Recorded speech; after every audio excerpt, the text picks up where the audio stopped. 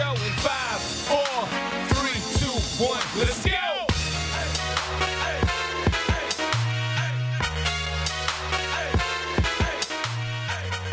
This is Tim and Sid for Thursday, January 28th. I'm Tim McAuliffe. He's Sid Sixero. Got it. Should probably know my own name this point in my career. As long as you figure out between now and the 26th, I think we're good. Then we're good. That's Sid Sixero. I won't get tired of not having that tongue twister every day. One you handle every day with class, by the way. It is not the easiest name, so I'll give you some credit. Screw up my there. own name. I get your name, whatever. and I screw up my own name. I've only had it for 45 years.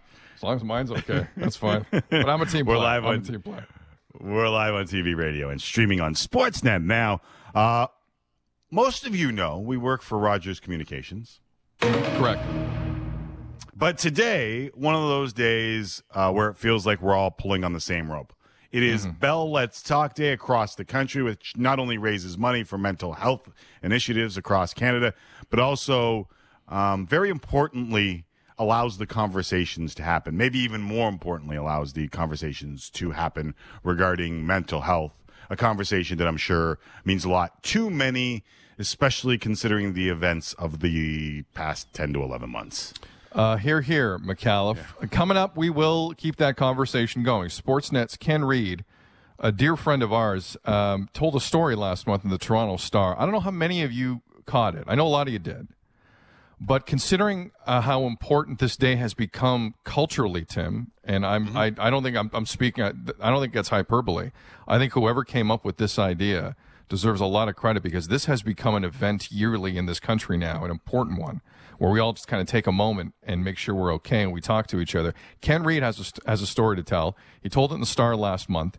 We'll have him on in hour 2 of this program, and we will continue the conversation with Kenny, a dear, dear friend. Also, Brian Burke will join us. We got 13 games in the National Hockey League this evening, Timmy. Yes. Kenny the Jet Smith of Inside the NBA will drop by. Kyle Lowry hits 10,000 points as a Raptor last night. Does he finish the year, Timmy, as a Raptor? Does he? I don't want to start anything, and I'm not saying he wants to go. But depending on how this Raptor season goes between now and March 25th trade deadline, I don't know. Kyle Lowry's a popular guy. He's got a chip. It's all from a place of love. I'm just saying. We'll talk about it with Kenny. And, the Jays aren't done doing stuff. We'll tell you about their latest move last night and much more here on Tim and Sid. But let's dive into a always busy hockey story nowadays. Let's do that. One add-on to your Bell Let's Talk Day. Please. It is an important day. It has become a day where we have these conversations, but it's okay to have them for the next 364 as Correct. well. And I know you weren't insinuating anything other than that, but I also think it's an important add-on that this is a very important day, but it is also a reminder that we need to do it more than just this day.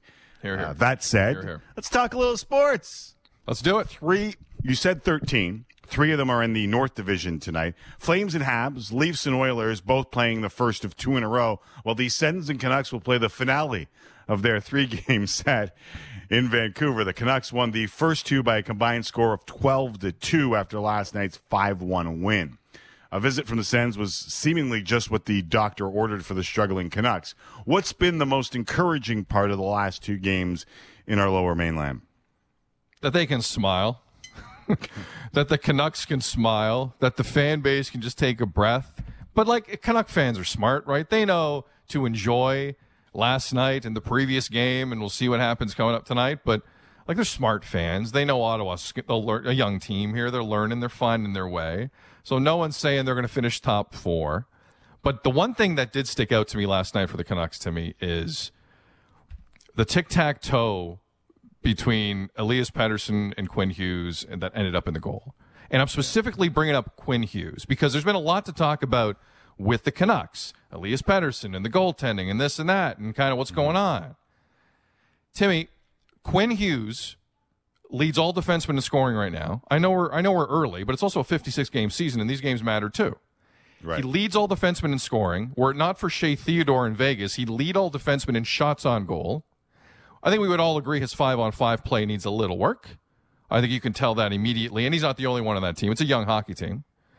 But I'm looking at Quinn Hughes, and like he's quietly building a foundation here to start this season, where we all know that the best defenseman doesn't always win the Norris Trophy.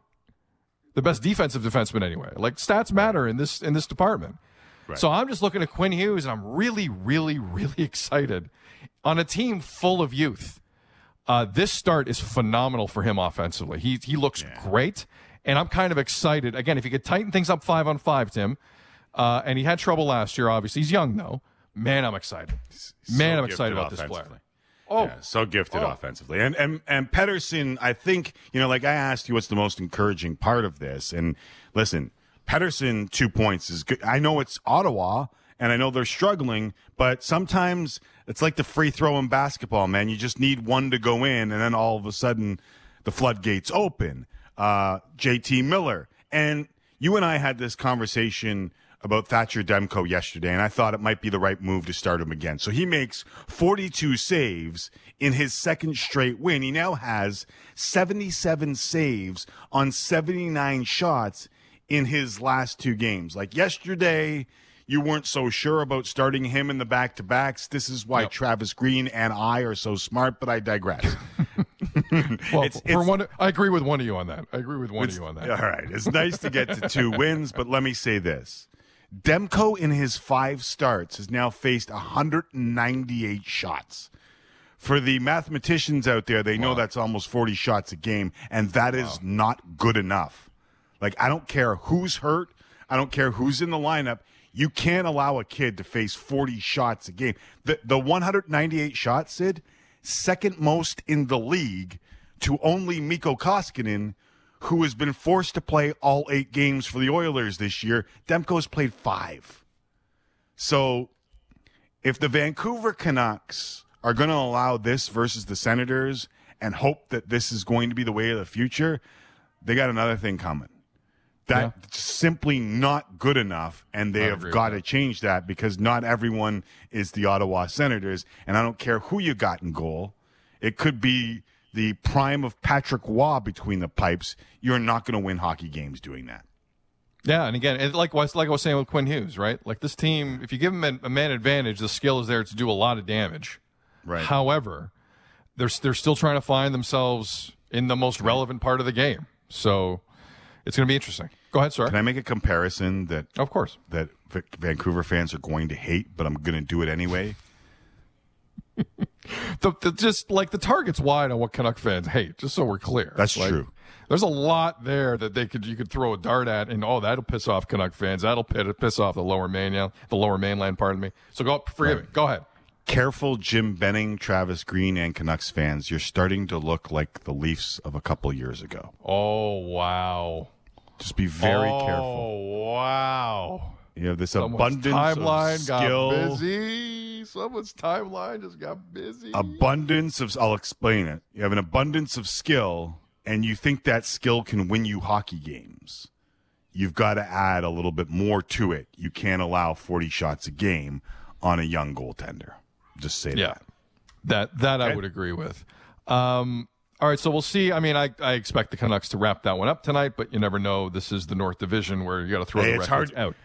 Hard to beat a team 3 times in a season. You know that, Sid. It's hard. Tough to win that third game in a 3-game homestand in the National Hockey League, Tim, as we know. The other 2 games, we got Calgary, Montreal. As Tim alluded to, Calgary, Montreal tonight. Montreal's first home game of the season. To listen to Josh Anderson, Tim, talk about, because Claude Julien made a point of specifically wanting to practice at the Bell Center yesterday because they've been at Broussard the whole time. Yeah. So he wanted the new guys, Toffoli, Josh Anderson, Romanoff, although Romanoff kind of knows the place a little bit. He wants them to get familiar, and Josh Anderson said Josh said it took him like 10 minutes walking around the dressing room to get familiar and Yeah, 6-0 digital freeze. I'm back. Good. No problem. Keep going. It took him a chance. It took him a moment to kind of soak in what that room means historically in the world of hockey. So it's just really interesting. So that's in the Hall of Fame. Yeah, it is. By the way, I know it's still the best form, part of the but Hall of whatever. Fame to me. That's still the best part of the Hall of Fame to me is the recreation of the Forum joking. dressing room. Yeah. Oh Yeah. my God! I still every I'm time with I go you to the on Hall that. of Fame, that's like other than like I go right to the exhibit like where I shoot pucks because I'm 5. But after that, I go right to the Forum dressing room, and it's a good time.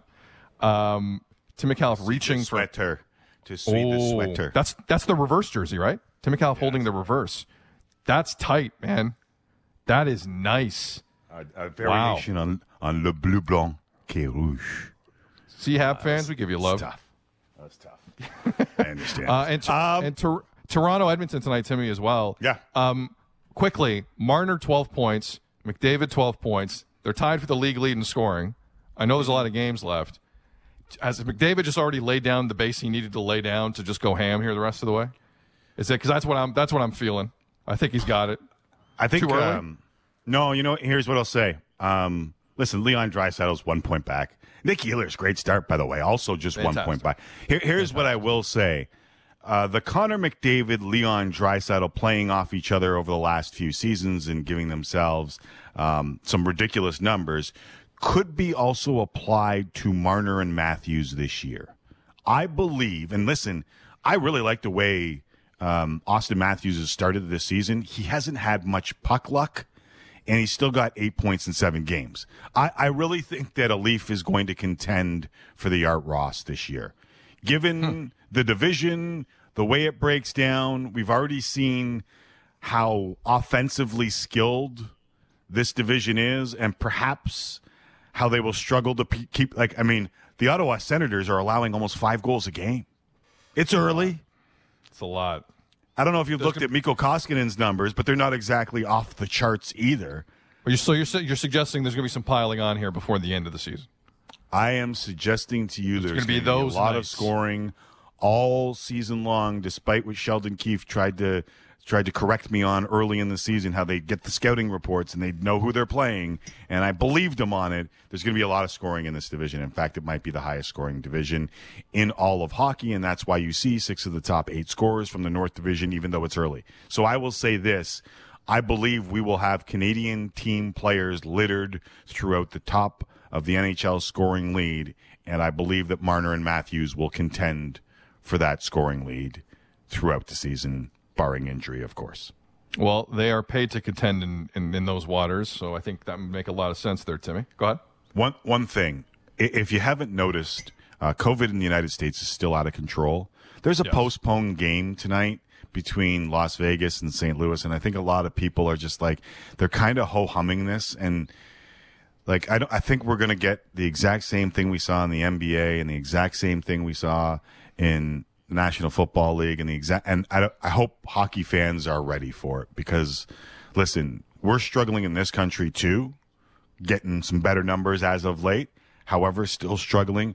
Just get used to this, and this shouldn't be a footnote. This should be, let's take care of this, let's move on. But it's going to happen.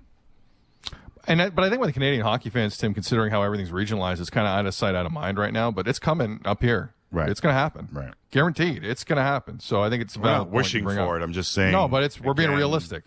Someone will write in and say, Okay, for that dumb person, no, I'm not wishing for it. I'm just being realistic. So let's tie a bow on this schedule tonight on Sportsnet, because we got a lot here. We got Pittsburgh and Boston. First game for Pittsburgh after Jim Rutherford walked away from the organization. Sportsnet Ontario East and Pacific for Boston, Pittsburgh 7 Eastern tonight. Calgary, Montreal. Montreal's home opener. Sportsnet West this evening. Leafs in Edmonton. Sportsnet West regionally this evening at 10 o'clock. It's a little later. And we got Sportsnet Pacific again. If you can't get enough, you got another one. Ottawa, Vancouver tonight on the Sportsnet family of channels. One last hockey note, Tim, or do you want to move on to basketball here? let's go to basketball. And just so everyone knows here, Kenny the Jet Smith's joining us in the third block this hour. So we got the next block free. So Jays fans, we're going to get to you because we know there was a move.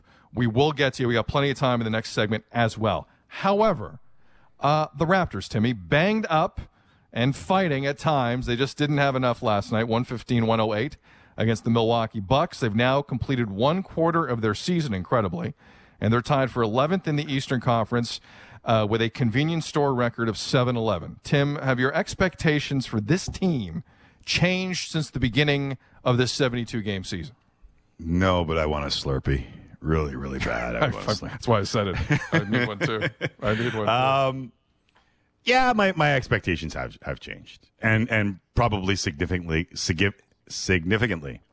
Nailed it. Significantly. I imagine that they would surpass expectations again because that's what they have done for basically the last 9 seasons, and we've been spoiled, those who watch the Raptors closely.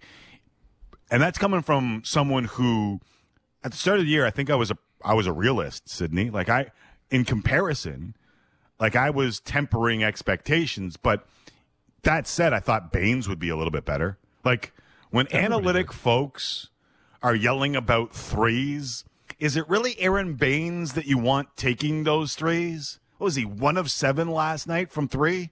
Like you would think after like the 1 of 4, if there was a 1 of 4, maybe you stop. You know, like I'm thinking maybe I'm all for getting Aaron Baines going with you, Tim, but not at all costs. Like, give me a break. That's a bit much. Well, but that's what it is, and I know it. Oh, if you can draw the big man out by knocking down a 3, then you open up lanes for other guys. But this is the free throw thing. Like, stop for us. My dad keeps turning off the Raptor games because he's pissed off at the calls. He comes over, he says, hey, did you watch the game last night? What was it, 14-0 in the fourth quarter? Like, what's going on? Like, if your center is 1 of 7 from 3 and is lurking 23 feet from the rim, you're not going to get calls. Big guys get more calls than anybody else. Like, it's just, if you shoot 41 threes or whatever, however many they're jacking up in a game, you're not going to get calls. Now, is it 26 free throws for the Bucks to 12 for the Raptors and whatever it was in the fourth quarter, or Indiana 45, Toronto 27? Like, they're 25th in the NBA in free throws. I can't believe Utah is lower, and they're still winning games. But 10 straight for Utah. Crazy. This is part and parcel with the way that they're playing the game. And I think it would benefit the team to move on from this. Or get players who are going to take it to the rim more often as bigs, because the little guys never get calls. Well, that's the problem, Tim. And like I'm really surprised how frustrated Nick Nurse has been here, knowing full well he doesn't have the lineup that takes it to the 10 at all. Right, but of course you're not going to get more calls. Here's where the frustration lies. Sorry, I don't want to interrupt you, but the frustration lies with they want to play physical defense, right? And they'll get calls against them. Yeah. And then they go back the other way, and they're like, well, what? And it's just like everyone knows what they want to do, and everyone's kind of figured it out. So now the adjustment has to come, and I don't know how you do that, because you know what kind of defense they want to play. They want to play real defense, old school defense. And it's like, can you do both? Right now they're having a hard time, but you're right. It's the defensive side, too, that's killing them, because they're a handsy team. Like, they want to be that team. I think any good team wants to be a really strong, pesky defensive squad. And the Raptors definitely, with guys like Stanley Johnson and Fred and everybody and OG, they can be that. They have to be that team. That's going to be your bread and butter, especially with no bigs that can play offensively. Like, you got to do something to your advantage. But I hope the calls start to even out. But there are real things happening here that lead to this issue. Like, this isn't Raptors against the Cavs in the Eastern Final, and the Raptors don't have a free throw for 6 quarters. Like, I don't think this is that. Which actually is the thing that happened. Go look it up, kids. Before we break here, Timmy, I do want to bring up Kyle Lowry. Now, Kyle Lowry. Yes, please do.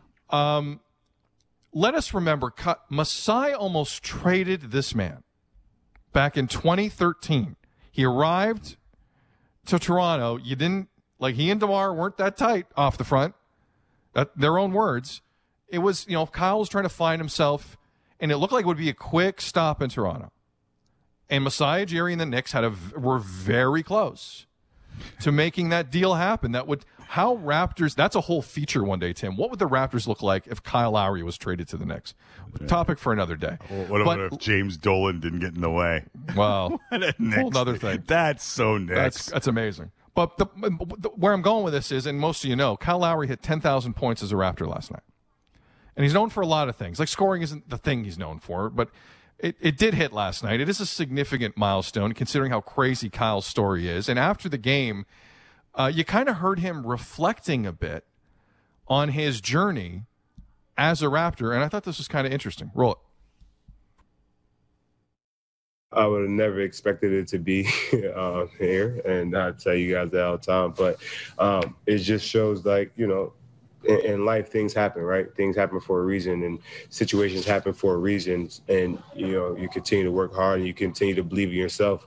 And you know, having a city like Toronto have backing me, and you know, the relationship myself, Masai, Larry Tannenbaum, you know, Bobby, we've created the relationship I had with DeMar, all the guys that have been through here, you know, I can keep going on naming guys, and but it just shows that, you know, hard work pays off, and you know, in life you can't pick and choose where you are meant to be, but when you are there, you take full advantage of it. Tim, I mean, that piqued me for a number of reasons. My question to you here before we break, and if you want to continue it after the fact, please do.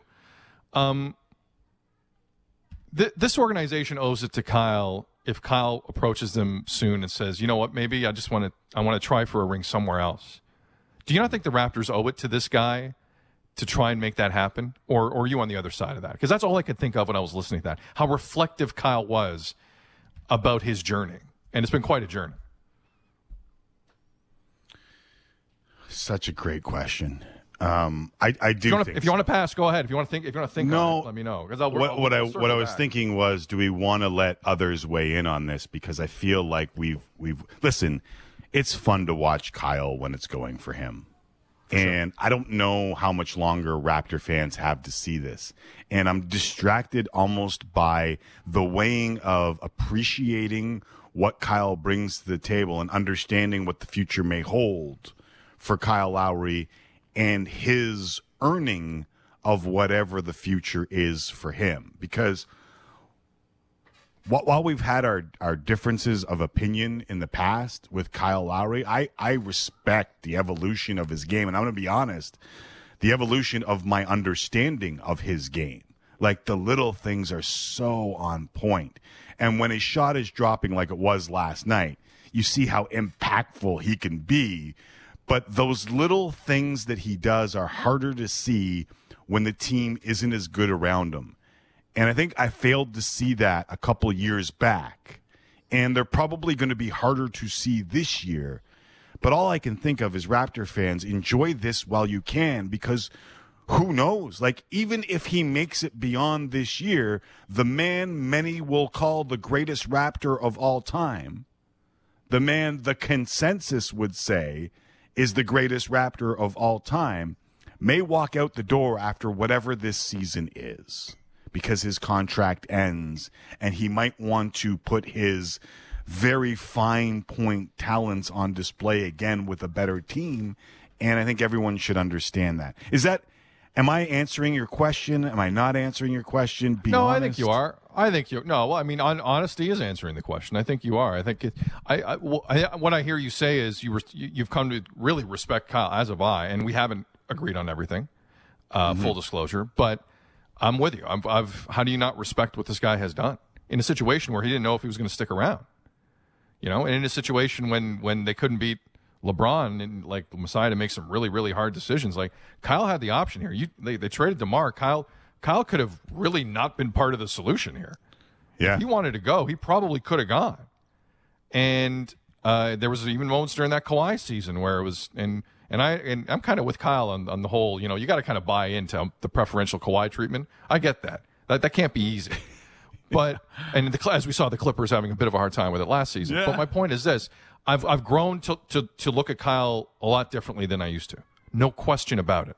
This is, I mean, they have Legends Row outside Scotiabank Arena for the Toronto Maple Leafs. If there's a Raptors Row, and there should be, it's Kyle's the first guy on it. It's not Vince. It's not DeMar. It's it's not Damon Stoudemire. It's none of them. It's not Bosch. It's Kyle. It's 7. So whatever he wants, my feeling is, my last point on this is whatever he wants, because there's 2 windows here where Kyle can kind of call a shot.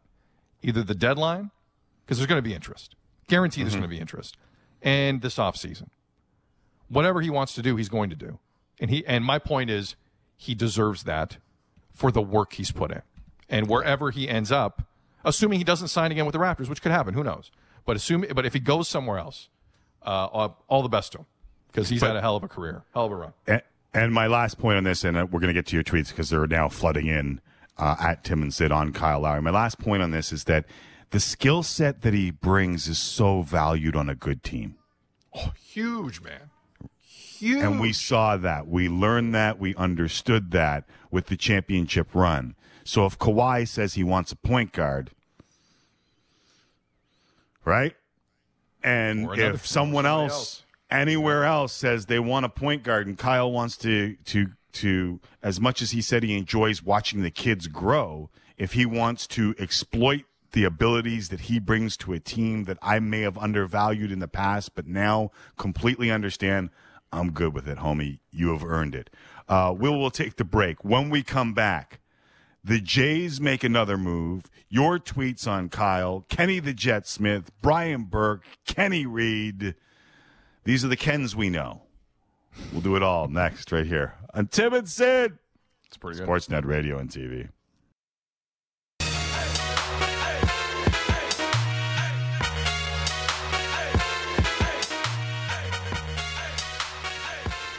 Ernie writes in and says, Kyle Lowry will always be in our hearts, regardless of if he stays or goes. He might not be the most talented Raptor ever, but he's the most loyal and respected Raptor ever and brought us our championship. This led to the question that went out on Twitter that will probably be twisted and turned, but it says, does Kyle Lowry finish the season as a Raptor? I'm not sure it provides all of the context with which we had the conversation before asking that question, which was akin to what Ernie said. He's done everything, whatever he wants, he has earned. But Ian wrote in and said, Kyle deserves to win another ring. Lowry ending up in L.A. with LeBron wouldn't be the craziest thing ever. L.A. very, very topical said, Mark, Lowry on his way to the Clippers. At the deadline, Kawhi said they need a real point guard. Look, man, but again, like we said in the first block, and it's worth reiterating, this will be Kyle's choice. Like, I don't think it's going to be a situation where Masai says, look, I really want to do this. Like, I think he'll have a big say in it. Maybe not where. But I think if it gets to that point where Kyle would want that, like it would be the respectful move from the organization standpoint, I think. Right. And I'm never usually on that side of it, McAlpha, ever. But with Kyle, it's different. I think Snoop agrees. Especially if it's a rough season. Rough. You can hear the dog barking? Yeah, good. Yeah, oh yeah, in 4K. Merrick writes in and says, understand this, Tillery will not play his last game as a Raptor in an empty gin. That's a part of this, is it not? I hope, yeah. Well, it could be, Tim, unless the opportunity that maybe presents itself is one of those LeBron opportunities. Right. Like, how do you say no to that, right? Mm-hmm. Like, if Kawhi came calling, Tim, if Kawhi came calling, that would be fascinating to me. He knows the guy. Right? Yeah. He's been in the wars. What would he do? What if it's LeBron? What do you do? Like, it would be a hell of a decision to make if you're Kyle. And the interest would be there because he's that kind of point guard. No question about it. Again, I want to emphasize how much this is coming from a place of love, this entire conversation. That's what I'm worried because of the way the Twitter question is phrased. Like, it just says, will Kyle Lowry finish the season as a Raptor? And it's like, well, we had this entire conversation about how he might want this and how he's earned this by being the guy that you could. Anyways, Aiden writes in and says, Lowry is my favorite player of all time, but we can't lose him for nothing like we lost Kawhi, Gasol, and Ibaka. Trade him for a boatload of first-round picks and build around Fred VanVleet, Pascal, and OG. I don't know you're going to get that boatload of first-round picks. Yeah, I'm not but you sure. will get the $31 million that he is owed. And off that the books next year, yeah. Right, that might play into him remaining a Raptor for the rest of the year. And I'll give the last word on this because our Twitter account is lighting up right now to truth and fitting that it is truth and only truth as the avatar. If you love someone, set them free. Free, free. Set them free. Set them free, free, free, free. Set them free. Who sang that, and what was the title of the track? Because the hook I'll never forget. No, but I couldn't no give you idea. the title, and Neither. I couldn't give you the song. Like who performed it? Great question. Was that the Parachute Club? Was that Parachute Club?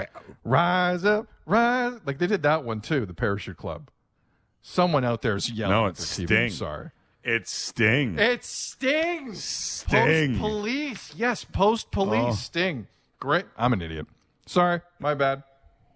And apparently Sting doesn't set them free. He keeps them there for a while, but whatever. That's a story for another day. Very true, Timmy. Very true. Right. Let's dive into baseball here. Steven Matz was set free by the New York. The two teams that have made the most noise this postseason decided, you know what? Let's join up and make more noise. The Mets and the Blue Jays last night made a deal. Steven Matz, left-hander, is now a J. Going the other way, Sean Reed, three right-handed pitchers, Sean Reed-Foley, minor leaguers Yenzi Diaz, and Josh Winkowski. Do you like the deal, McAuliffe, in a Jays news cycle filled with deals, it seems? I like the deal for the Jays if it's not the only deal and or signing for a starting pitcher.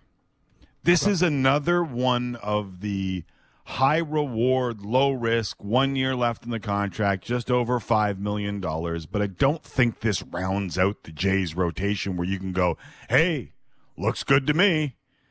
If this is part of one more, and I don't know if that's Taijuan Walker, I don't know if that's Jake Odorizzi. I don't know what it is that I'm looking for in another spot, but I'm starting to get the feeling that the Jays are kind of sort of happy with where they're at and looking at this young roster of arms that they have. Someone will break through, and I'm a little worried about that because there's a lot of guys in the mix, and I'm starting to get the feeling like Ross Atkins and Mark Shapiro are thinking one of those guys will break through. And I'm a little worried on banking on that, though I understand it, if that makes sense. I want one more. I hear you. I'm with you, Tim, but today I thought was really significant, not only for Steven Matz. Look, a lot of Jays fans just went right to the numbers and said, yeah, ERA of 9 last year. You had great pickup guys. He had shoulder issues. His sinker wasn't working, but his K per 9 was approaching 11, okay? His stuff is there. That's the first thing. Second, not only do they get Matz in this, Tim, Masahiro Tanaka, breaking news, is going back to Japan, okay? Yeah. He signed a 2-year deal with the club he played for back there. The deal's a little over $8 million total. So the Yankees just kind of let him go. And if you're a Jays fan, get that guy out of the division. And I can't believe no one in baseball didn't pony up $9-10 mil or an extra year to keep that guy. He's steady. He's not number one, but he's pretty steady, Masahiro Tanaka. So Tanaka is now completely out of the picture. If they grab this other guy, Tim, Taijuan Walker, why not? Why not? Mark Fultonavich, Jake Odorizzi. Like, look, there are guys out there. If Ed Rogers and our bosses want to have another go and make it really interesting, you're right. They're going to need one more arm, and why not? Why not two? Why not two? There are these major acquisitions are not coming in the American League East outside of Toronto right now. Keep it going. Keep it flowing. I agree with you. They need more. But great. I think it's a good pickup with Matz. I like it. I like it a lot. We're going to get to Deshaun Watson and his trade request out of Houston. There are some spots where he could land and make an immediate impact. We will discuss that. Ken Reed dropping by. Brian Burke coming up next. From the NBA on TNT, the one and only Kenny the Jet Smith will join us right here on Tim and Sid, Sportsnet Radio and TV. Some significant news in Alberta about the AHL and the WHL. We'll do that with a man who used to call Southern Alberta home, Brian Burke, who will join us in the second hour along with Kenny Reed. But we're talking a little ball right now, Sydney. Kenny the Jet Smith inside the NBA on TNT. We always appreciate when he can jump on. Kenny, it's great to talk to you. Just to bring up to speed, we're talking for the last couple of segments here about Kyle Lowry, who hit 10,000 points as a Raptor last night in the game against Milwaukee. And just looking back on his career and just kind of appreciating what he's done as a Raptor. And my first question to you is, even going back to the Villanova days, when you first kind of laid eyes on Kyle, what kind of an NBA career did you think he was going to have? Well, good to have. Thank you for having me again, as usual. I really didn't know, honestly. I saw him play. He looked undersized, looked a little heavy, looked a little like he could shoot it okay. And which is interesting enough, I went to Spain with the Memphis Grizzlies, and he was a rookie there. And one of my good friends, a mentor of mine, his name was Eggman. We used to call him Eggman. He was a scout. He became the scout for the Memphis Grizzlies. And so I'm sitting there watching them practice, and this is when Pau Gasol was there. Had a really good team on the rise. And I'm talking to him about, he said, Kenny, there's a guy over there, Lowry, kid from Villanova. He is a pit bull, and he's going to be a star in this league. And I'm like, really? He's like, no, Kenny. We seen enough basketball. This guy, and Eggman was the guy who mentored me. And so right then, my antennas went up because he didn't give compliments, especially to guards. He's from New York City. So giving a guard from Philly a compliment was not something that he would do. But he was an older gentleman who passed away, and he was the first person that told me that Kyle Lowry would be a star in the NBA.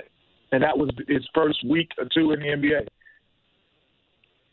NBA. Is there any way that you can tell us on national TV and radio how he got the nickname Eggman, or is that something we just let go? No, Eggman was, I don't even know how he got it, but it was affectionate. It wasn't like anything crazy. Eggman was, I don't even know Eggman's real name, I don't even think, like his real name, because I've called him Eggman his whole life. And and I've known him, I had known him for, 30, 40 years, but he was the AAU guru when I was coming up. And then he went into the NBA. I guess the NBA recognized his talent. And then we were sitting there. I was covering the Grizzlies for the NBA and TNT. I was doing something there. I was like, I go to Spain. And I had no idea Kyle was even on the team at that time. And he's like, no, you got to watch out for him. Buck O'Neil once said a nickname means you belong. So I'll take Eggman any day of the week. When you look at Kyle's game, I was saying earlier that I didn't, when he first got here, appreciate all the little things he does, because you kind of sort of need a really good team for those things to really shine through. As a pretty damn good point guard yourself, what do you appreciate in Kyle's game? Well, there's a lot of ways to dominate a game. We know scoring, assists, and rebounding is obvious because those are the stat sheet. But pace of game and leadership and defense are the things that aren't on the stat sheet. And those are the things he dominates. He dominates those three areas. Pace of the game, the Raptors play at the pace that they always want to play at. Leadership, that's pretty apparent by talking to the players around him. And, and defense, where he never needs help. Like, think about that. You never have to go double team the guy that he's guarding. That's a pretty amazing quality, in the NBA. And especially in today's NBA where you can't even hand check. Where guys run around like they're in Ferraris on the basketball court, not being touched. So, that is an amazing attribute to have that he possesses. Kenny the Jet Smith of Inside the NBA on TNT here on Tim and Sid. We're talking about Kyle Lowry. Kyle Lowry last night recorded career point 10,000 as a member of the Raptors, so he's top of mind here. That's kind of where we're going with this. Kenny, I know there's a lot of basketball between now and March 25th, a lot. So no one's really sure where the Raptors are going to fall here. But if it's a situation where they slip even more than they have, if you're Philly, if you're the Lakers, if you're the Clippers, if you're fill in the blank on team that I'm not thinking about right now that you think is a fit, you got to call Bobby Webster, right? Like, you got to at least feel out the Raptors on this and possibly more importantly, Kyle's interest as well. Do you not?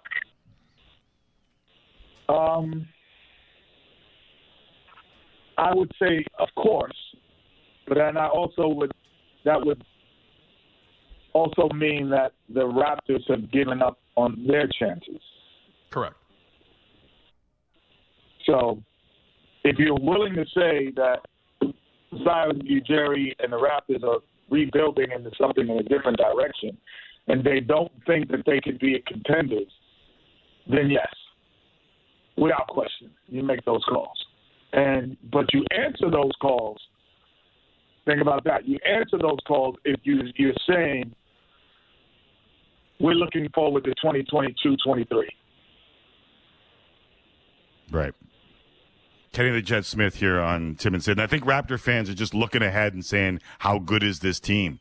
And they kept that max spot open for Giannis Antetokounmpo, and I don't know if he's coming. So there are some significant free agents, but it's really interesting. So I want to get your opinion on this, and we're running out of time, but I'm going to ask you about Bradley Beal. We had this quick conversation yesterday about him watching Russ and John Wall get into it while his team was falling to 3-10. They fall to 3-11. If Bradley hit you up on the old Motorola two-way and said, Uncle Kenny, I need your advice, what would you say to Bradley Beal? My first thing to Bradley Beal was, I would ask him, do you think you're good enough to attract players to come play with you? And if he says no, I don't think that the guys are going to come to Washington. I'm like, well, you got to leave. And you got to let them know you don't want to be there. But my first question is, can you get guys to come play with you? Can you sell DC to them? Can you sell playing in a Wizard uniform to them? And he's going to know the temperature of the league better. He's going to know the temperature of his super friends better. And he's going to know the temperature of himself, if that's something he wants to do. Because it's really about him. Because I think he's starting to prove that he's a guy that you want to play with, even though he's losing. Right. I got a last one quick. Are the Sixers ready to contend? Really? They're contending. They are contenders. And this is before last night went over the Lakers. Yeah. This was a consistency of behavior by Joel Embiid. I think what we have not seen, we've seen greatness out of him, but we just haven't seen a consistency of even when he's failing, he's doing that which would make him great. You know what I mean? Like, yep. If my son is not making the bed correctly, but he's attempting to make it every day, I'm gonna he's gonna have a clean room soon. So he is now doing, even in failure, the things that would make him successful. That's the difference. Great. Makes sense.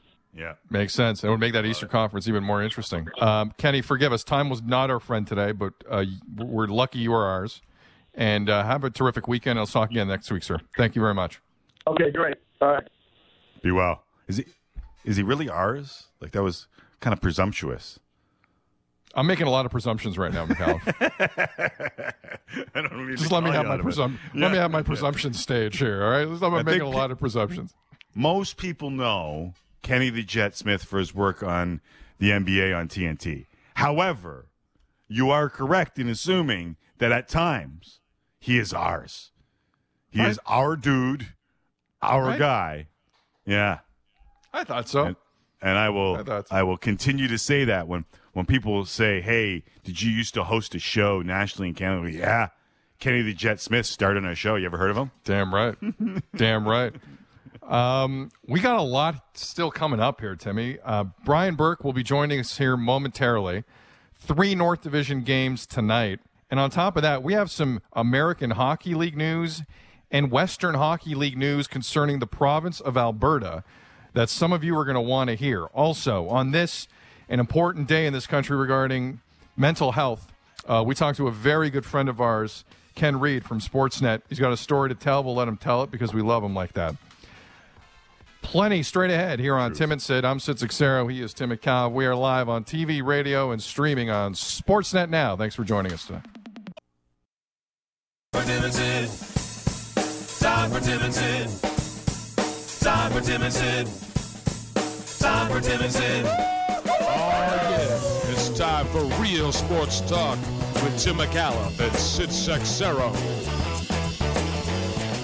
Thank you very much, sheepdogs. I'm Sid. He's Tim. This is Tim and Sid. We are live on TV, radio, streaming on Sportsnet now. Don't call it a comeback. We have been here for years. Coming up here on Tim and Sid, friend of the show. I should stop throwing that around, actually. I did that earlier, and I didn't have a lot of confidence as I did. Although I think Berkey likes this too. Brian Burke will join us here on Tim and Sid. There is so much hockey going on right now, NHL and otherwise. One segment, it's a longer segment because we're going to like 6:26 this hour, and then Hockey Central takes over on Sportsnet Ontario and the mains. So we have a little bit extra time with Berkey, but man, there's a lot to get to. So I'll hurry up with the segue so we have more time and say Brian Burke's coming up. And Ken Reed of Sportsnet Central, best-selling author. He's written 30 books in the last 4 years. 34, excuse me. He's turned the Tim and Sid studio into a Hockey Card Central. And he will join us after the bottom of the hour, and we'll talk about an important day in this country. Whether you're Bell or Rogers or doesn't, we're all kind of on the same team today regarding mental health awareness and treatment and just talking about it. So we'll talk to Kenny because there's a side to Kenny I don't think some of you know, and it's an important story to tell. So we'll let Kenny tell it coming up here after the bottom of the hour. But Timmy, as mentioned, it is a thick hockey schedule this evening. There's a lot going on.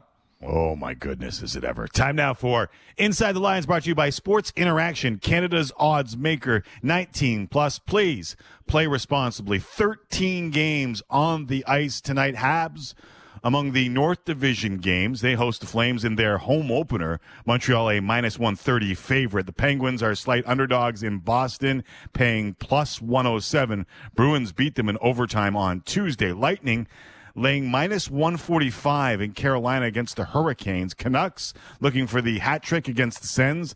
Can they go 3 in a row? Is that a value play on the Sens? Okay, never mind. And in Edmonton, Leafs slight favorites in the first 2 straight games against the Oilers. Over and under 6.5 goals in that game between the Oilers and the Leafs in Northern Alberta. Speaking of Alberta, Sid. Yes. From Jeff Merrick on Twitter, it sounds like the Alberta government will give the green light to the WHL's Central Division minus Swift Current to start play, Merrick being the wordsmith that he is, to commence play February 26th. Day seems familiar for some reason. It'll be a 24-game season without fans, but teams will be allowed to travel. He adds in the thread, no hub or bubble necessary in Alberta due to enhanced testing procedures.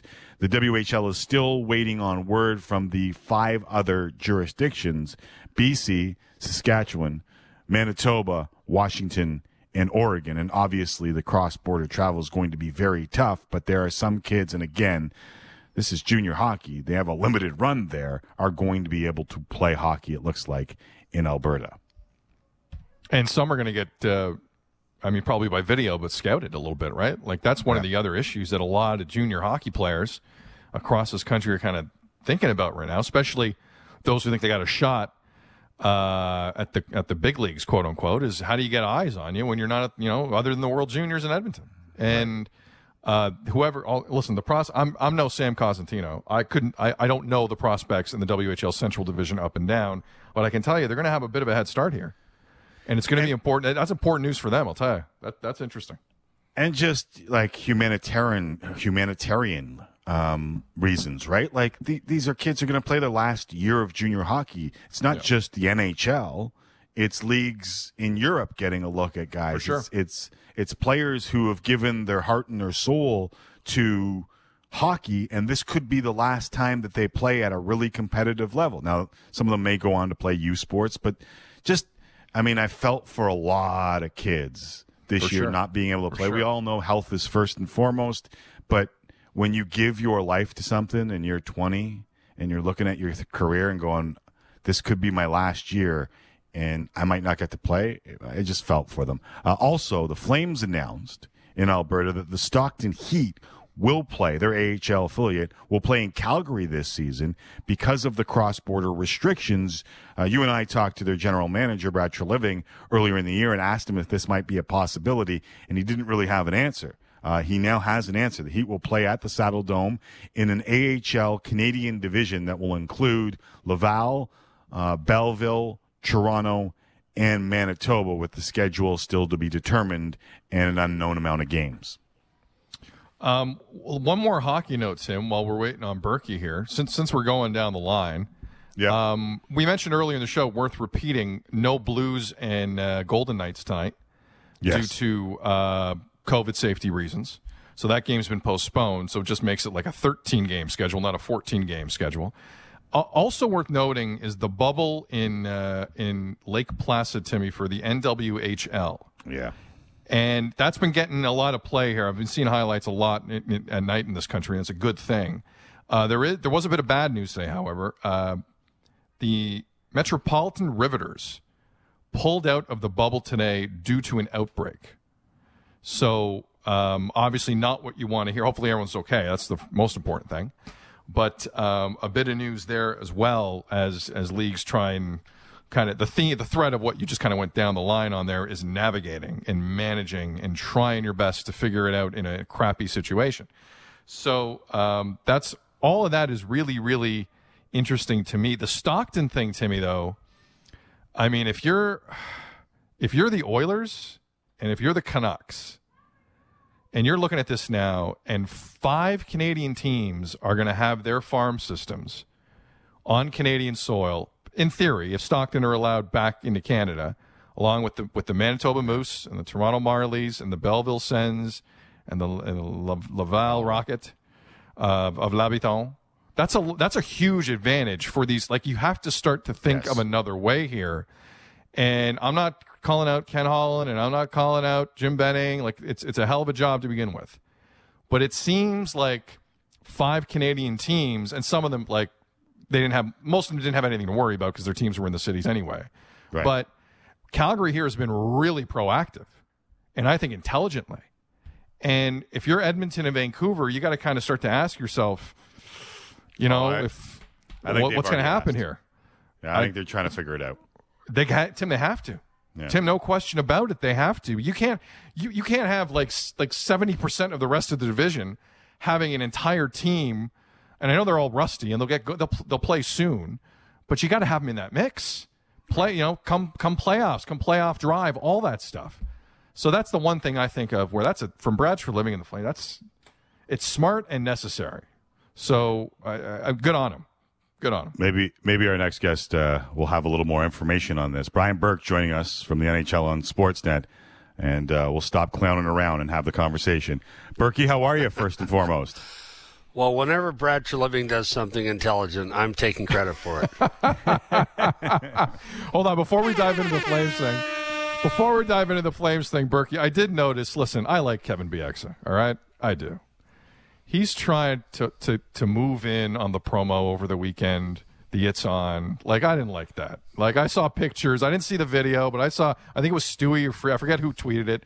He's coming in late. You guys cut the promo. It's award-winning. You're breaking new ground with it. I didn't like how Kevin Bieksa at the end just says, okay, now I'll be part of this really great promo where Berkey's the star and blah, blah, blah. Your thoughts? I didn't like it. Well, I drafted Kevin Bieksa, and I know that he is a real pain in the rear. There's no question about it. But in this case, they had us all come in and tape that promo, which I can't believe the number of people who are saying stuff to me on the street about quit clowning around. And so people have obviously, I don't know how they've seen it because we haven't played it hardly at all. Yeah, no, not at all. It's been really low-key, really low-key. They asked Kevin later to do it, so I have to defend him here. He didn't say, hey, I want to be in the promo. The network said to him, we'd like you to be in the promo, and they taped it late. Now, I watched him tape a couple of hits, and he was brutal, so I won't be surprised if they don't put him in. Right. But his hair looked good. So. Yeah, it did. It did look good. All right, back to Tree. I don't know if I'm allowed to call him Tree, so I won't. Back to Brad in Calgary and what the Flames have just done here. Brad. Berkey or Brett. Back to Mr. Treliving.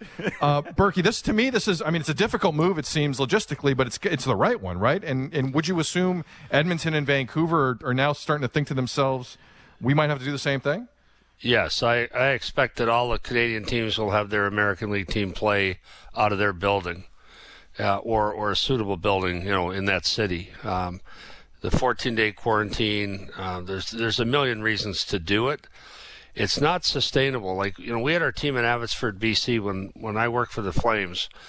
We were before I worked for the Flames, they were in Abbotsford, BC.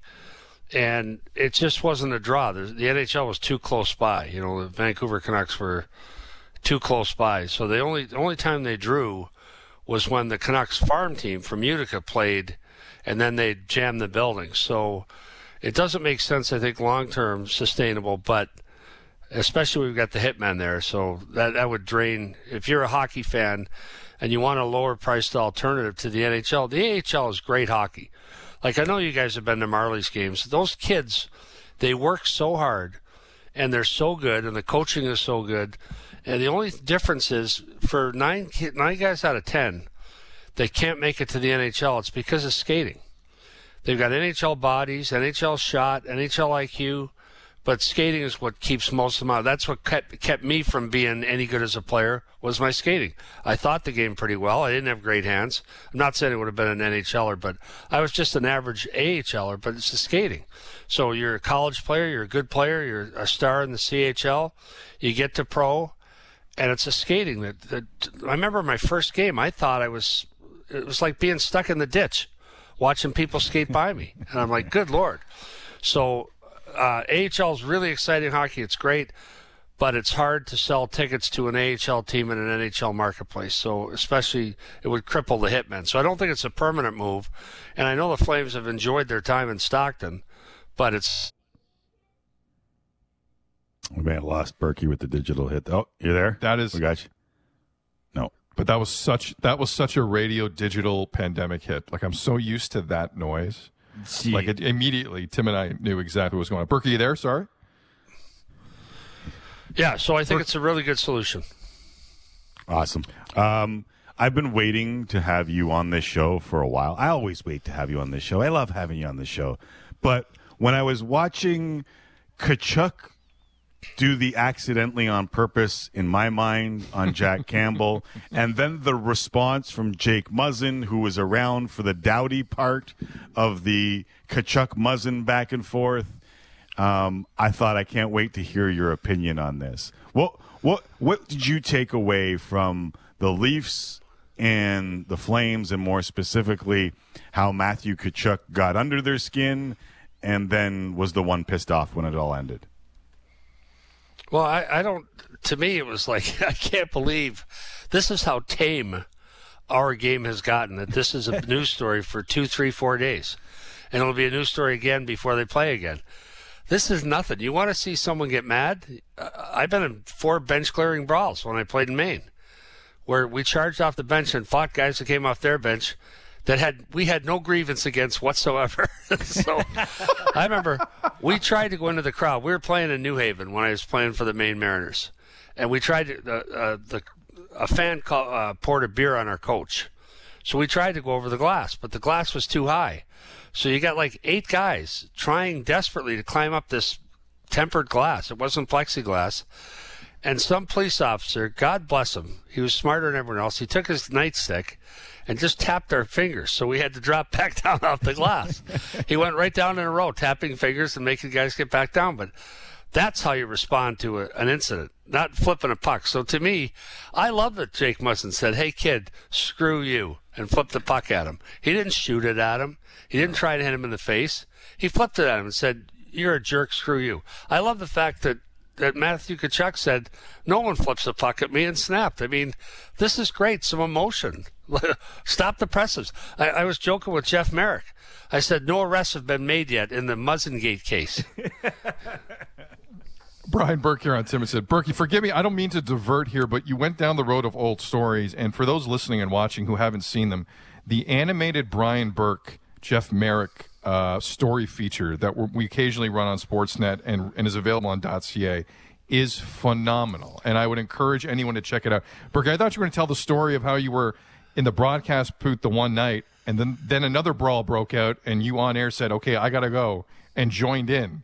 What I thought that was the story you're going to tell. What am I missing from that story? This is a true story. I was in the broadcast booth, so I was in law school. I played for the Maine Mariners in 77, 78. Then I went back to Harvard. So I'm in law school. I go to Springfield to watch a game, and I'm in the old building in Springfield, the Big E, which is where I first turned pro. And I'm being interviewed by Mike Emmerich. He was our radio guy. Mike Emmerich, who just retired from NBC like a star. And I'm doing the interview, and the player got in a fight and was escorted to the dressing room. And as he got near the dressing room door, a couple of fans tried to attack him. And I said to Doc, "Gotta go." So I jumped out of the press box and jumped over the front wall of the press box and ran down there. By the time I got there, the trainer said restored order. But I thought, this is great. I'm going to get in a fight. I was doing a radio show with Dan Russell in Vancouver. And I was driving home. It was like the show used to be on from 10 to 11 or 11 to midnight. And I was going by a bar near my house, and I saw three guys fighting. One guy was holding a guy, and another guy was beating the snot out of him. So I said, "Hang on, I got to break up this fight." So I went and I grabbed the guy who was holding the guy. I said, "You're so tough. Now fight him." And the guy wanted nothing to do with it. So I have a penchant for getting dragged into things like that. Sorry, while you were doing the interview live in your car, you broke up a fight? Did I hear that right? I stopped the car, put it in park. There was no, I put the cell phone down and broke up the fight. It's true. It all happened on air. You can't make this stuff up. There's got to be audio. Did you go back on air after you broke up the fight? Yeah. That's awesome. That reminds me of me and Sixero at Fran's one day after the score, but we won't. I'll tell the story. No, McAuliffe, I'm going to tell the story. Yeah, we're going to. So it's late. So McAuliffe and I, we're working till like 3, 4 o'clock in the morning, and we go to Fran's in downtown Toronto, and something's happening in the booth behind us. Just there's two booths chirping at each other. And one guy gets up and starts making his way, and McAuliffe, he walks by McAuliffe. McAuliffe gently sticks out his right hand, puts it in the guy's chest, looks up, and says very quietly, "Don't do this." And I'm looking at McAuliffe. There's a few of us there, and the guy turned around, went back to the booth. Nothing happened. McAuliffe was the brawl whisperer. He ended it immediately, and it was one of the cooler things I've seen. The first time I met Ron MacLean, and Ron can testify to this, I was at training camp with the Calgary Flames. I was a lawyer. I represented Joel Otto and Neil Sheehy that played there. And I walked into, I think it was Cosmos. Ron will remember. Ron remembers everything.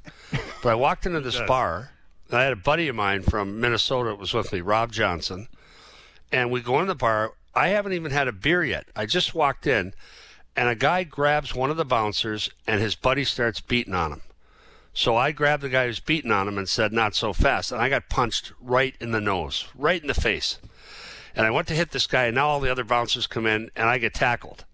So I'm like, I was so mad. I was like, just let the guy go. Let me hit him a few times. Like, I haven't even had a beer yet, and I got punched in the face. Well, I'm never coming here again. So I said, just turn him loose for 30 seconds. Let me waste him a couple times. But just to verify again, Burke, it wasn't the punch. It was the ability not to retaliate to said punch that really set you off, correct? Yeah, I don't mind getting hit. I don't mind getting hit in a fight. That's part of the fight. I mean, if you're going to get in a fight, you better be ready to get hit. But to get tied up that quickly is annoying as hell. To get tied up that quick. It was just unfair.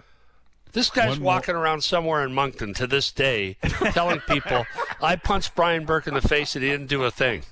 That bothers me. That would piss you off.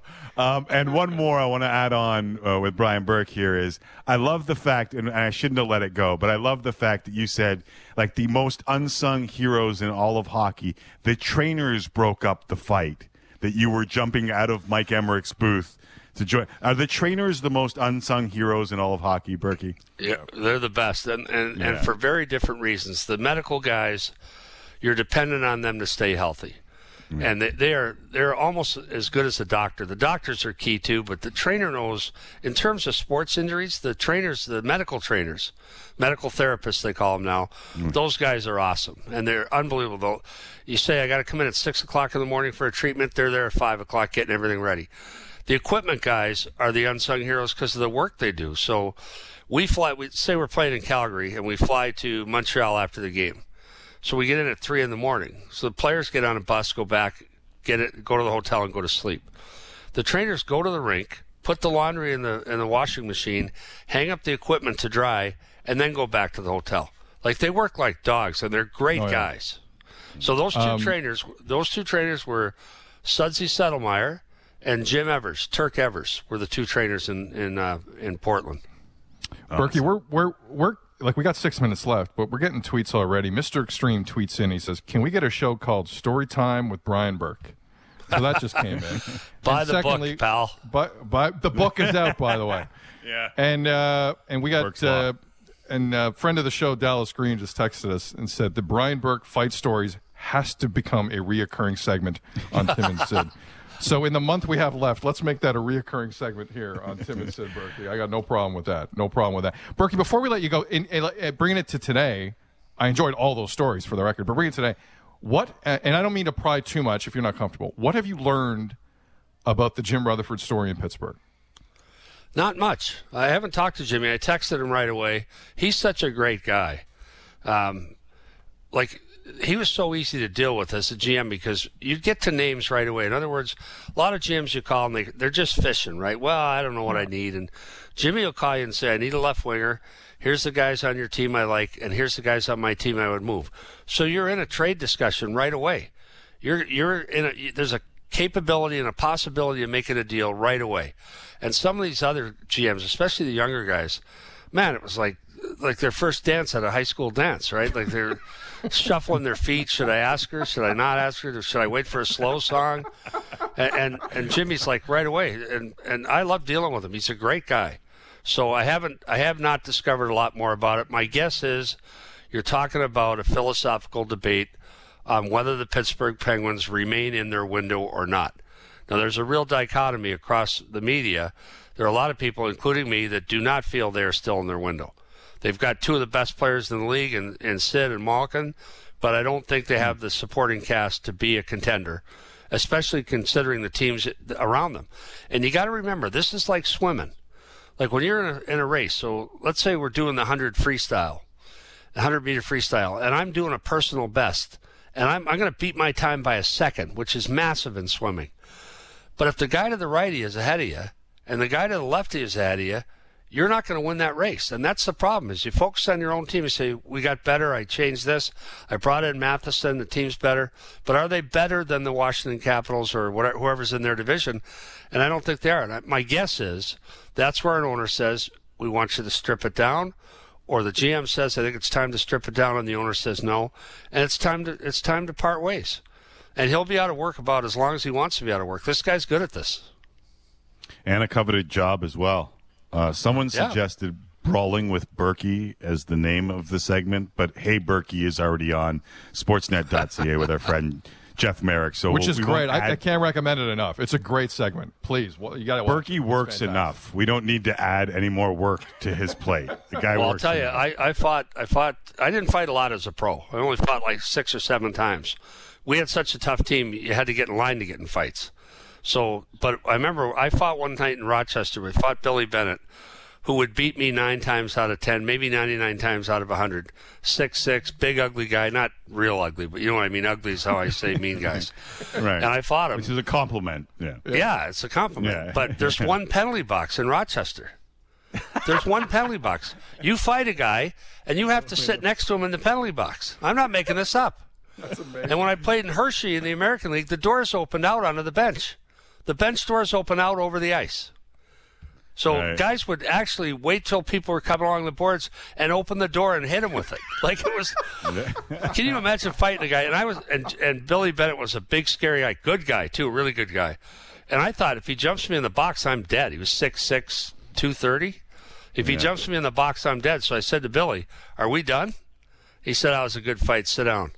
There's a security guard between us who had to be 85 years old and maybe 5'6". I'm like, if this guy ever decided to tee off on me, I'm a dead man.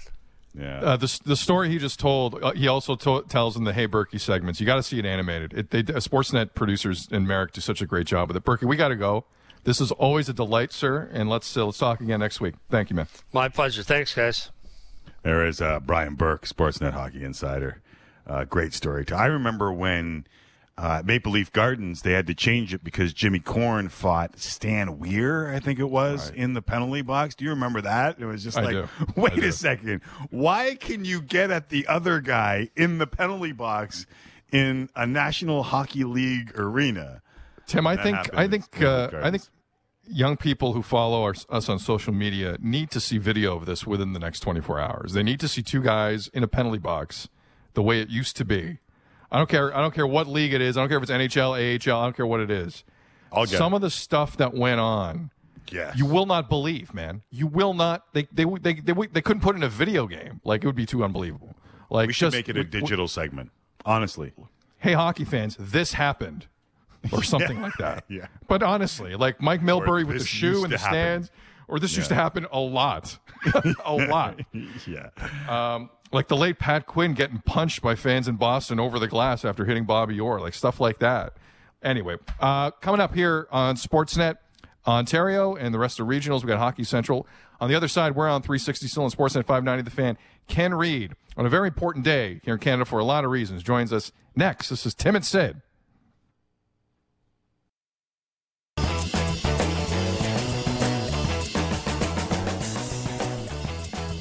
Spent the entire commercial break watching Jim Korn fight Stan Weir in the penalty box.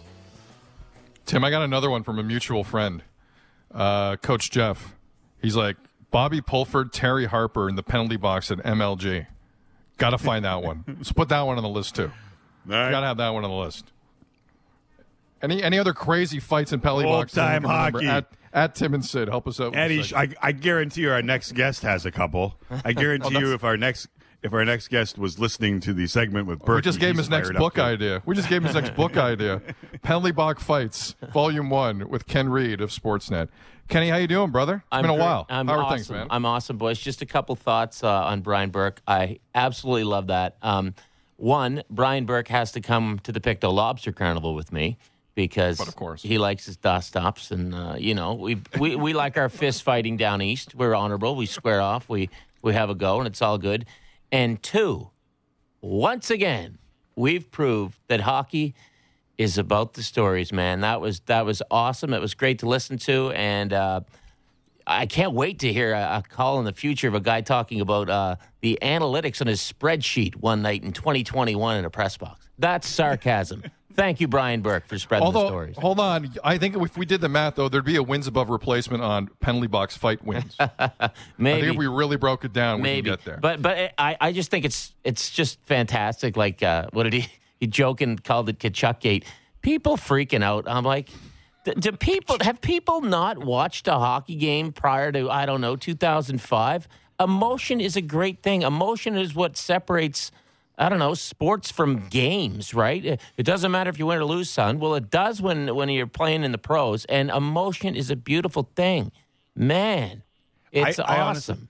I honestly think the reason it was a story is because people still kind of long for what that used to be. You're dang right they do. Yeah. That's why it was a story. Like, I know the old schoolers are like, Son, that ain't a fight. Exactly. That's not a knife. This is a knife. Exactly. And then you go to the Montreal Quebec Battle of Quebec. Correct. And show someone the video. And correct. My favorite thing about the Saint, I think it was St. Patrick's Day Massacre, whatever it was, the Easter one, Valentine's Day, whatever day it was at the start of the third. The ref let both teams skate around and warm up again. Sorry, it was Good Friday. Good Friday. Thank you. I knew it was a holy day. By the way. And Kenny, because we've been running old hockey games for a year. In all seriousness, Kenny, I was disturbed watching that. Oh, disturbed. Listen, the Nordique brawl. Are you serious? Come on, that one was bad. The punch on John ML was awful. It ended his career, but. I'll give you a little one on that. Just ended his point for me. Just ended his career. The rest of it was fine. You were disturbed. You should have found a safe space to watch the fight in, Sid. They went back to the room, came out to warm up, fought again. It happens. It continued. It was unbelievable. Look, it happened. It happened. Look, the best part about that for me was I'm watching it on the NHL Network back in 2005, And I'm living in Ottawa, and I have Shinny the next day, our media skate, and the guy who always skated with us, John Shabbat, was in that brawl. So, we played our little Shinny game, and then we sat in the room for a couple hours, had a few soda pops, and John held court for 2 hours because all I wanted to know about was that brawl. So he told us all about it. The punch on him, it was horrific. It was That bad. was unbelievably bad. It was bad. Unbelievably bad. Hunter it was versus a felony. Hunter versus Hunter in that. I mean, that was yeah. And hey, man, it was pure emotion. I'm not saying I need that every night. I don't need it every night, but man, that's the way she was. But people being alarmed by some guy flipping a puck at somebody. Come on, I've slew-footed a 57-year-old goaltender in men's league. Timmy, you were there. I saw it. How did Rob Faltz take it? Rob, he wasn't impressed. I felt horrible. I Wasn't emailed the guy afterwards, but he kept pushing the net off, didn't he, Timmy? I don't remember the circumstances of it, Yeah, but I felt bad. I do remember saying I'm not playing in this league next year. Yeah. No, you said that after the guy attacked you from behind and snapped your neck into the boards, wasn't it that one? Yeah. Jumped on top. And then I turned to him and I said, this is like D-League men's hockey. What are you doing? And he goes to me, it's the playoffs. I'm out. It's winning time, McCallum. It's winning time. Sid, you were there. You were a stick boy, remember? All right. Well, great segue into somewhat serious stuff. Kenny Reed joining us here on Tim and Sid. Now, as you can tell, we love us some Ken Reed. Ken Reed is and I love us some you guys. One of the more joyful human beings I've come across. When you feel his passion about a lot of things, and that's what makes Ken Reed, and we love him. But today is Bell Let's Talk Day, and it's been a tough go for a lot of us, and just to have the conversation going, whether it's social media or in this platform with me, Tim, and Kenny, is extremely important. And culturally, this day has turned into something that I don't think people expected in this country, and it's a great thing that's happened because it's affecting everyone in so many different ways. Kenny, normally I would tee up your story, and then get into it in a certain spot. It's not my story though. So for those who didn't read the Toronto Star piece written by Peter Mendelson back on December the 12th of last year about Kenning, that was revealing. Ken, if you don't mind, I will just allow you to have the floor here and talk about a moment in your life, and why it's important, why it's a part of you, and how it kind of changed you, and what message you have for other people. Because I think we all see one side of Kenny Reed, and it's that really, really happy, I love sports, let's do this side. But life's not that simple, is it? No, it's not. But it surprised a lot of people because I'm a happy guy. I'm happy right now. I love talking to you guys, man. Coming on your show, I'm having a blast right now. For a long time, though, I wasn't a happy guy. When I became a teenager, I don't know what happened, man, but I just went into this dark place. I just kind of felt that I didn't belong. I was one of those kids who was I was a sporty little kid, and then I grew about 6 inches, it seemed like, in 6 weeks. I had zits all over my face. You guys have seen the picture. It's an awesome picture looking back on it. At that time, it was rather painful, and I was kind of an outgoing kid, but I just went into this shell, and I stayed in it till high school ended, and I came out of my shell thanks, honestly, to having beer. That was my self-medication. I'd go out and party, and I was feeling good, but then when that's over, your anxiety, your depression is even worse because you're masking it. So for a good, I was like, 13, 14 till I was 32, 33 years old. I was just in this horrible place. I have good days, but for the most part, I wore a mask, and I would just kind of go around and pretend I was happy-go-lucky, but I like to be by myself, and I wasn't confident at all, which is really strange in an industry where you have to have confidence or should have confidence. So I would fake it, and I'd put on an act. There was times when I'd feel good, but there was a lot of times when I wouldn't feel good. And I was a worrywart, and I thought I'm just a worrywart. But then I realized, no, I've got really bad anxiety that can, lead to depression, and that the two go hand in hand. And you're going out 5-6 nights a week, and you're having a great time. But as soon as that wears off, you're not having a great time anymore. And it came to a head, like I said in the story, around, I don't know, maybe 10, 11 years ago, and my wife, Mrs. Reed, as you call her, Sid, as I call your wife, Mrs. Xtero, she said, that's enough. And I had told her about it. I'd talked about it. And, my brother and I had talked to each other through a lot of stuff over the years because my brother shares basically the same mental makeup as I do. And I'd seek treatment when I was around 26, and I went to 2 sessions, and I thought, okay, I know what's wrong with me. I'm cured. But my wife kind of said that's enough. And I think what people don't realize, what men don't realize is the pressure that you put on your wife or girlfriend, partner, when you're throwing this all at them. But at least you're telling someone. So like Michael Landsberg started, the Bell Let's Talk, and he's right. You have to tell someone. And hopefully they can push you in that right direction. So Mrs. Reed said, that's enough. I can listen to you, but I can't help you. I'll listen 24/7, but you need help. So I literally yellow pages to the first psychologist in my area. I went, booked an appointment, went in and kind of said, okay, fix me. And my doctor, she said, that's not how it happens. And I went up. Then, I went every week, and I started feeling better. Eventually, I got on medication.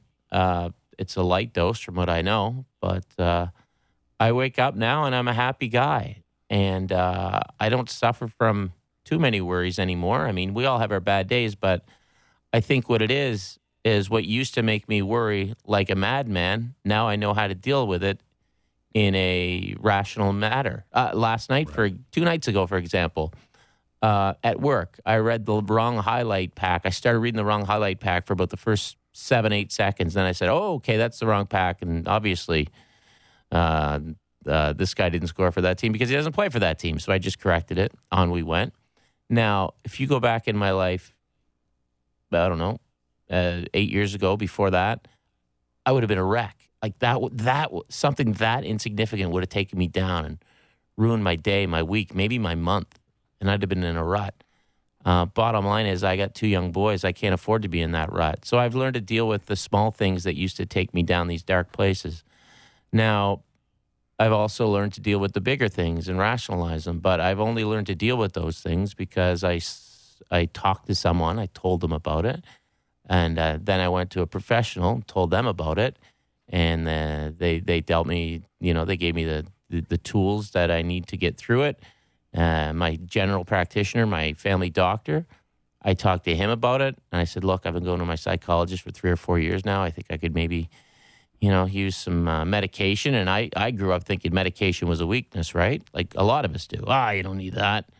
And I always thought taking pills for my medication was medication for my brain was a weakness. Oh, it wasn't. That was the strongest thing I ever did. That and going to talk to a doctor. So I'm good now. I still have my days, of course, but little things that used to take me down don't take me down anymore. And I know how to deal with things. I'm far from perfect, but what I think I am now is normal. And for 15, 20 years, I would sit in my room and just like almost in tears going, I just want to be normal. I just want to be normal. I want to know what it's like to have a normal problem or have a problem seem normal. And I'm happy to say where I am now. And I can say that because I just opened up and talked to somebody. And for years and years, I tried to do it on my own, and it didn't work. And when you open up, you'll be amazed by how many other people are out there going through the same thing. And I don't want anybody to treat me any differently because they hear this. I love that I come on and you guys chirp me and I chirp you. And it's funny, when I did the story in the Star, one of my old buddies, he took a couple of weeks to call me. And when we talk to each other, our relationship is just built on chirping each other and cutting each other up. And we love it, right? He's a Cape Brettoner. I'm from Pictou County. We make fun of each other all the time. And he's like, I kind of don't know how. I go, give it to me. Come on, let's go, bud. And so it's the same. But I'm by no means cured, or I don't know if there is a cure or whatever, but I'm normal now. And I cherish being normal. And I want everybody out there to know that if they are struggling, to open up, talk to somebody, let them know, because nobody will know you have a problem until you tell someone. I'm usually a pretty smiley, happy guy. For a lot of years, it was a mask. Now, if I'm having a bad day, I'll just have a bad day. I don't go around doing backflips trying to make people feel good about me. But But when I'm happy, I'm happy, and I'm happy a lot of the time, which is great. But I'm normal. So please, if you're struggling, please tell somebody and get pointed in the right direction, because there is help out there. And it's not just getting to normal, and it's not just anxiety over a big decision or anxiety over everything in your life. It's struggling with bipolar disorder or paranoid schizophrenia or a chemical imbalance. Like reaching out is the first step no matter what it is. And there is help for you out there. And I think that's what this day has become about, right? Yeah.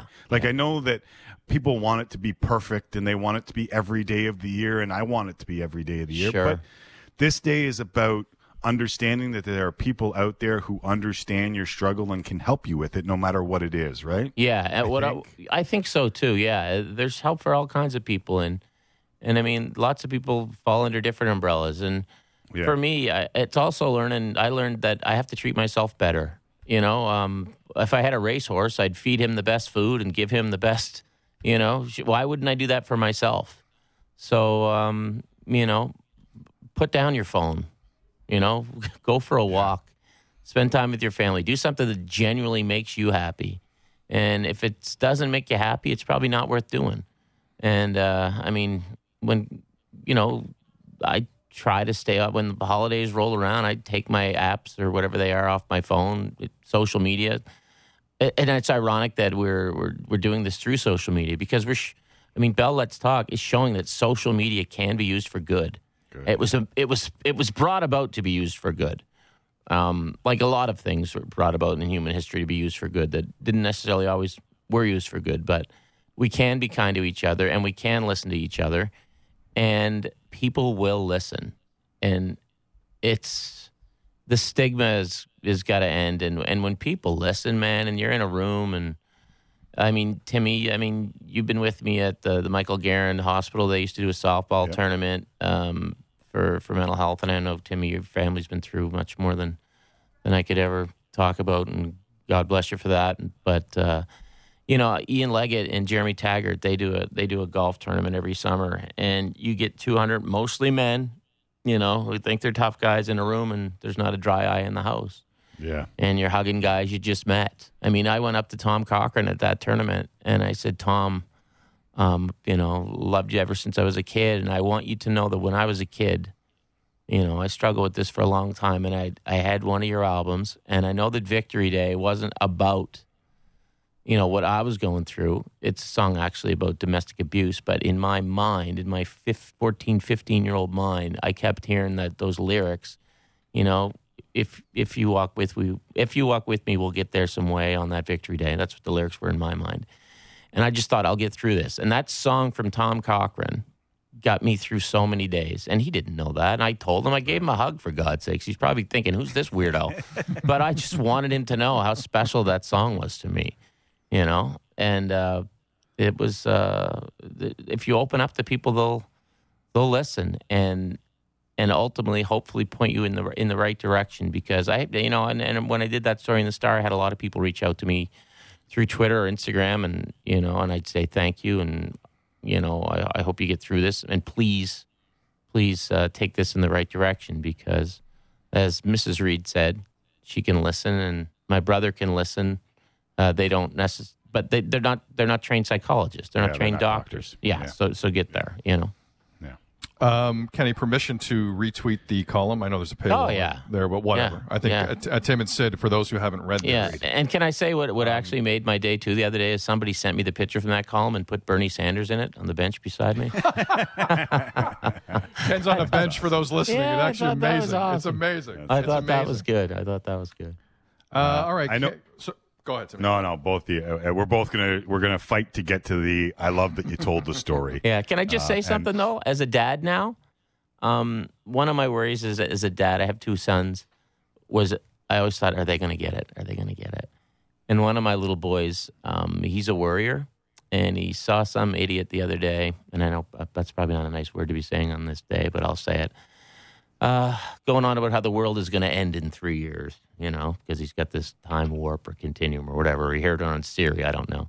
So my little guy, you know, believed it, and for 2 days he's worried. He's talking about it. And I'm trying to talk sense to him, and I'm saying, look at this thing on the wall. son, it's a degree in journalism, and that means your daddy searches for facts and only spreads the truth. And this guy is just some dude with his own YouTube channel.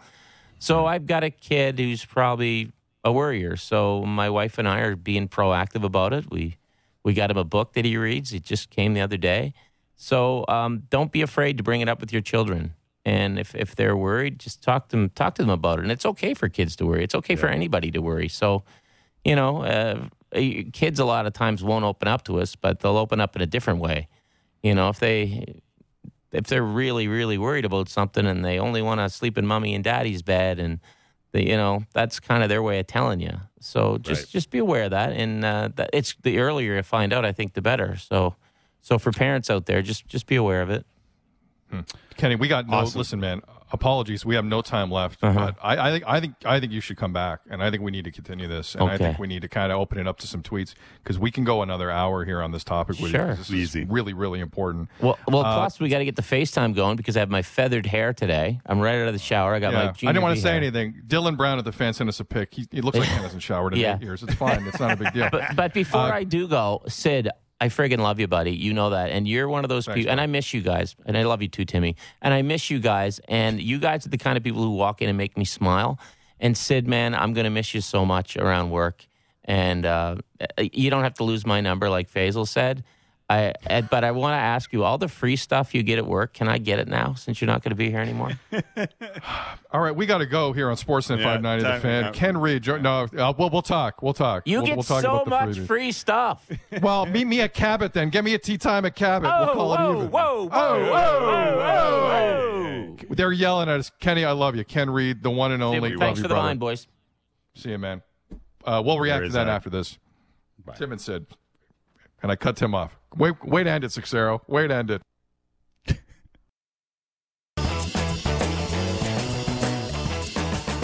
Drew writes in, tagging Kenny Reed and us, and says, great convo, guys. Ken, thanks for the story and love the part about your kids. I got 2 young boys as well, and it's important to talk and be honest with them with the hashtag Bell Let's Talk.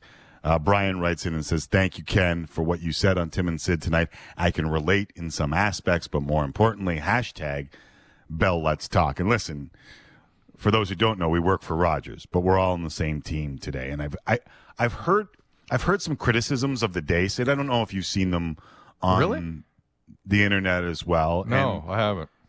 I've always said that this is about more than one day. And to be honest with you, it's kind of rubbed me the wrong way because I wish we could have the conversations 364 and not just this one day. But I've heard the criticisms of Bell and what they do. And let me just let you in on a secret. Nobody is perfect. No entity is perfect. You can hold people accountable while still seeing the good in them. Like some of our greatest heroes were very flawed individuals because we're all human. And we all have flaws. So if it's the greater good that comes out of it that you can focus on and hold the rest accountable, it's not mutually exclusive. They're not 2 separate things. Just understand that these conversations are important, and then you can deal with the rest after it. And I think the conversations are important. Yeah, just kind of. There are days where I'm not interested in that other noise. Like I wasn't even aware of what you brought up there, but I don't care for it today. Because it's not about that to me. It's about something way more important.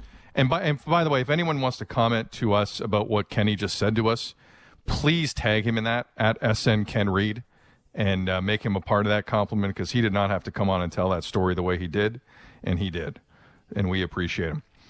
That one flew, McAuliffe. Good show. Yeah, it did. It was fun. Let's see what the Jays do tonight. Seems to be a bit of a pattern this week. Again, 3 North Division games this evening. You can kind of see them all across the Sportsnet family of channels. Check your local listings. We'll get you ready for the Raptors tomorrow. Plenty going on here. And thanks again to Brian Burke and to Kenny the Jet Smith for showing up as well. This has been Tim and Sid live on TV and radio. As we leave you, don't forget, never forget,